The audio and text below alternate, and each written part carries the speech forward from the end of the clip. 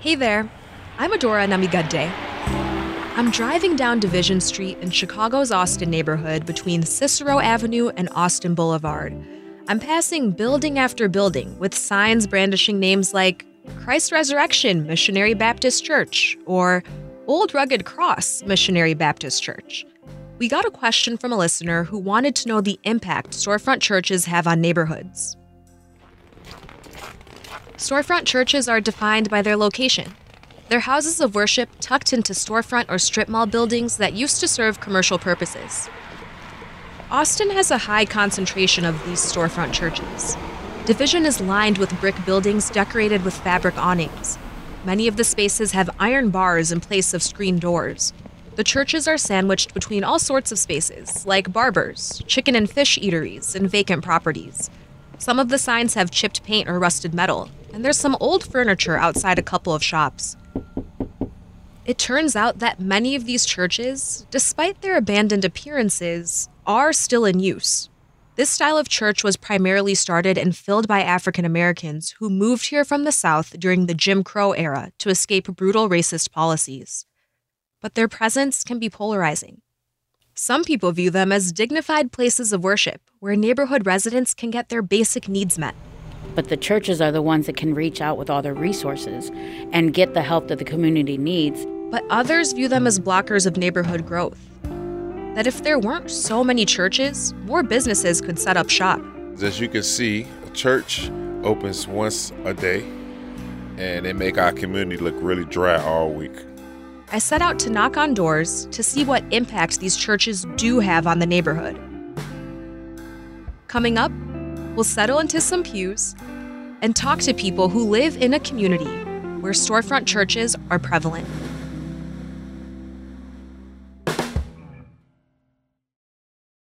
Do you need a break from the news? Well, my friend, Nerdette Podcast is here for you. Our show is all about delight. We laugh about what's happening in pop culture and feature thoughtful interviews with fascinating people. We even have a monthly book club that you can participate in. I could just go on and on about it. I loved this book. It was an experience, I'll tell you that. I discovered authors I had never heard of, and I'm really happy that I did. Come hang out with us. Listen to Nerdette wherever you get your podcasts. Curious City is supported by BetterHelp. If you had an extra hour in the day, how would you use it? BetterHelp Online Therapy can help you figure out what's most important to you so you can prioritize it. Learn to make time for what makes you happy. Just fill out a brief questionnaire to get matched with a licensed therapist and switch therapists anytime at no additional charge. Visit betterhelp.com/curiouscity today to get 10% off your first month. New Heaven Christian Church is unassuming from the outside. A simple white crate with a slit for envelopes reads, Prayer Box. There's a maroon awning over the windows with the church's name in all caps.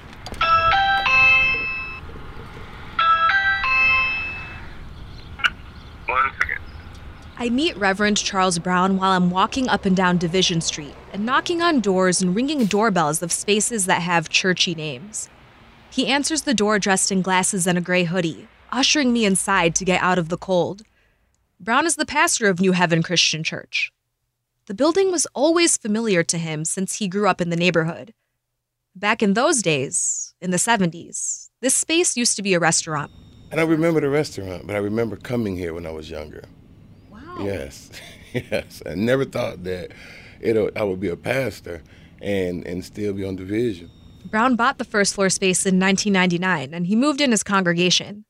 At that time, it was being used for storage, and it wasn't exactly church-ready. When we first came in, no one wanted this place. Even the members, they were like, no, we're going to look somewhere else. I said, this is where God wants us to be. The addition of some chairs and a plastic pulpit helped convert the space. There used to be service overflow in the upstairs portion of the space when it was more popular. But when things died down... The landlord who lived upstairs at the time was trying to sell the building. And one day they came to me and said that no one would buy the building because the church is downstairs. No one wanted to put the church out. Brown ended up buying the remainder of the building, and now he lives upstairs. He only had to pay the remaining balance on the mortgage. Early on, there'd be more than 200 people here every Sunday. But over the years, a lot has changed. The congregation size shrunk, in major part due to COVID-19, and some people only participate online. Although there are fewer people, the average is 20. They still love to sing.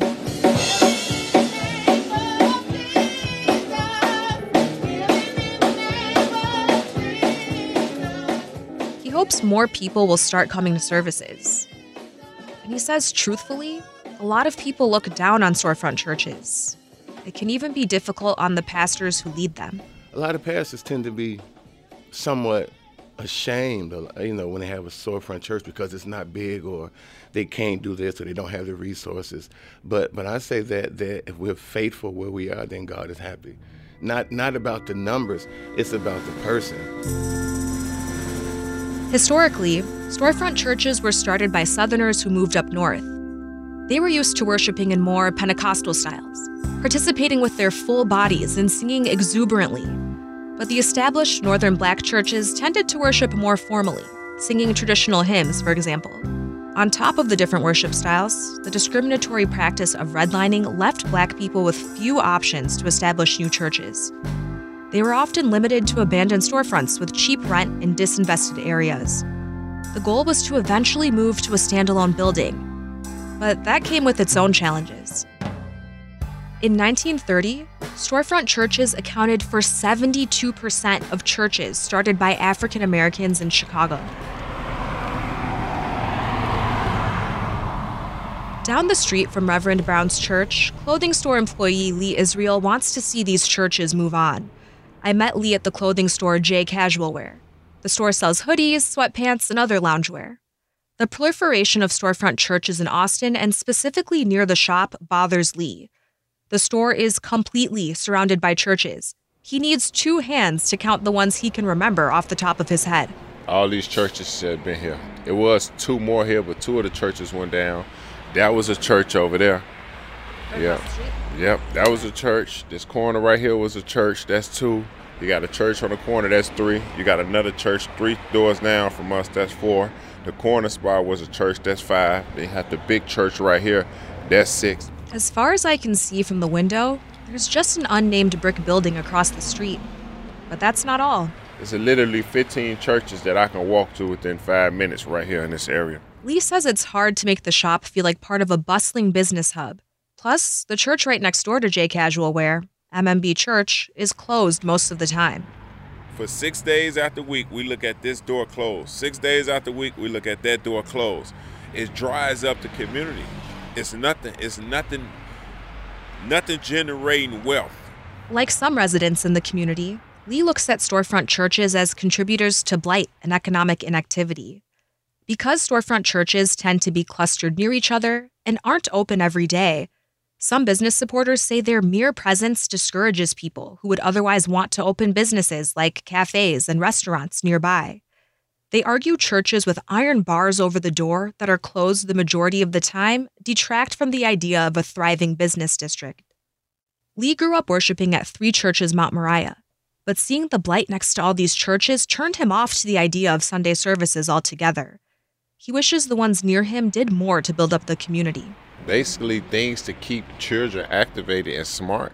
We don't have a learning center in the neighborhood. We don't have a laundromat in the neighborhood. We don't have an exercise gym in the neighborhood. We don't even have a lot of businesses in the neighborhood. Lee's not the only person who thinks the number of churches is connected to a lack of area businesses. This is the type of complaint business leaders often hear about storefront churches. Elliot Richardson is president of the Small Business Advocacy Council downtown. What we heard, especially from folks on the south and west side, is that there were a lot of storefront churches on various streets. And because of those number of storefront churches, it was difficult for a restaurant to come in if they knew they weren't going to be able to serve wine or beer or, take care of patrons at dinner that might want to come out and have a drink with their food. He helped push forward an amendment to the Liquor Control Act of 1934 that lifted the statewide prohibition against restaurants serving alcohol within 100 feet of a church. He's not sure how many businesses or restaurants have opened as a direct result of the legislation passed in 2018, but Our hope and what we anticipated and what a lot of legislators from both sides of the aisle and folks from the community thought was that, this would pave the way for restaurants to come into areas that were full of storefront churches and open up restaurants that could help stimulate economic growth. No two storefront churches are the same. At New Heaven Christian Church, which sees about 20 people per week, the pastor is serving out his mission where he feels called. Some people, like area business owners, would be happy to see much less spiritual presence in the neighborhood. They believe entities with a Sunday high point don't inspire foot traffic and wandering around the neighborhood. In the name of Jesus, and our hearts say amen.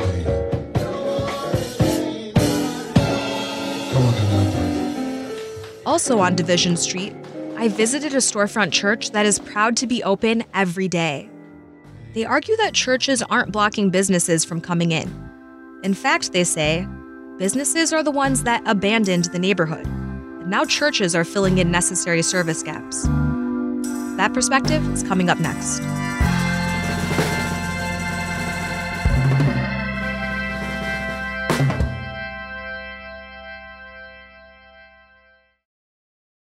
Do you need a break from the news? Well, my friend, Nerdette Podcast is here for you. Our show is all about delight. We laugh about what's happening in pop culture and feature thoughtful interviews with fascinating people.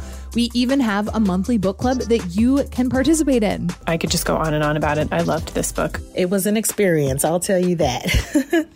I discovered authors I'd never heard of, and I'm really happy that I did. Come hang out with us. Listen to Nerdette wherever you get your podcasts.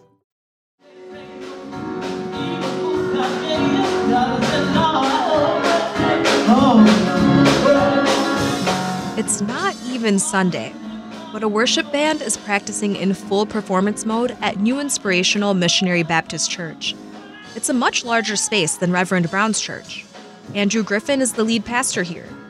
He's wearing a U.S. veteran's baseball cap, surrounded by some volunteers and churchgoers.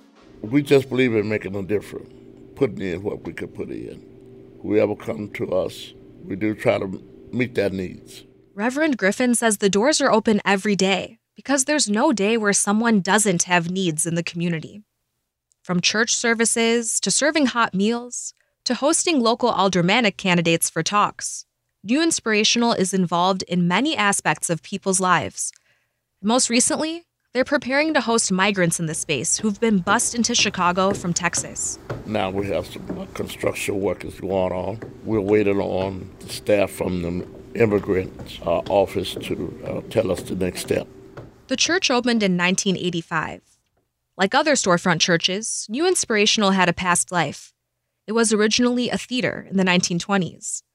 Griffin says a lot of people complain about the concentration of churches in the area, but he points out many businesses left over the years. Can't never be too many churches in no neighborhood on any street, because the church does represent Christ. It represents righteousness, helping one another. Ironically, businesses leaving has historically led to more churches. Vacant commercial spaces in disinvested areas became prime real estate for those who opened storefront churches. They often chose abandoned storefronts with cheap rent. These churches emphasized the importance of preaching and attracted a lot of pastors without formal theological training. Their congregations were small and intimate, made up mainly of family members and neighbors. Nearby, business owner Deontay Harris takes a break from work at HD Vision's barbershop.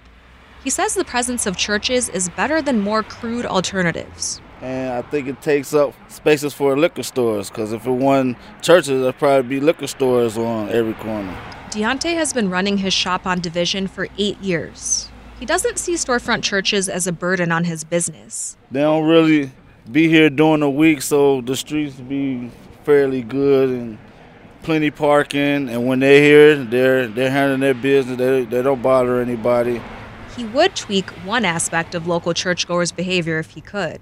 Everything's good, but I just want the church folks to start coming get their hair service at the barbershop. That'll be great for the neighborhood and the services. Back at New Inspirational, volunteer Dawn Guerrero is getting ready to serve hot meals to the community. Growing up, she remembers how much her family relied on resources from her nearby church. We remember back in our background and our past of how hungry we were as kids with both parents working and everything else. And when we seen a need, talking and we have that passion, we just wanted to be part of the solution than just sitting in the background complaining.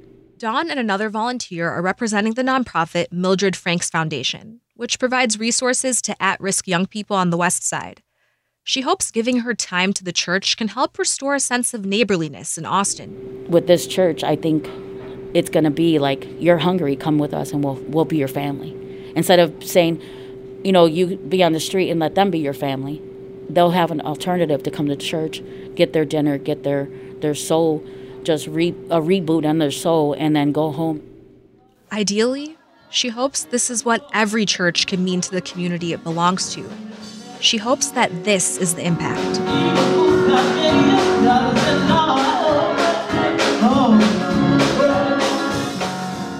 For more stories about hidden gems in and around Chicago, or to see photos of the churches we visited today, check us out at wbez.org/Curious City. And Curious City needs your help. Tell us what you think about the podcast by filling out our listener survey. And then when you do, you might win a $100 Visa gift card. It just takes a few minutes. Visit wbez.org/Curious Survey.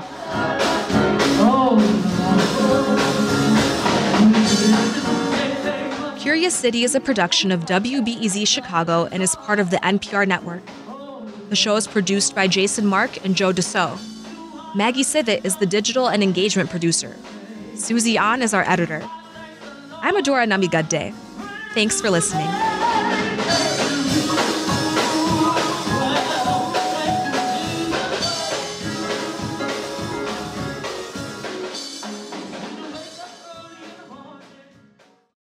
At a time when information continues to come at us faster and faster, sometimes you need to hit pause and rewind. NPR's Throughline takes you back in time to the source of the news stories filling your feed. Find NPR's Throughline wherever you get your podcasts. Before we start the show, we here at Curious City want to let you in on a little-known fact about WBEZ. 89% of all our funding comes from community support, including contributions from curious listeners like you. If this program has changed how you see Chicago, please consider supporting this program at wbez.org/curious. Thank you.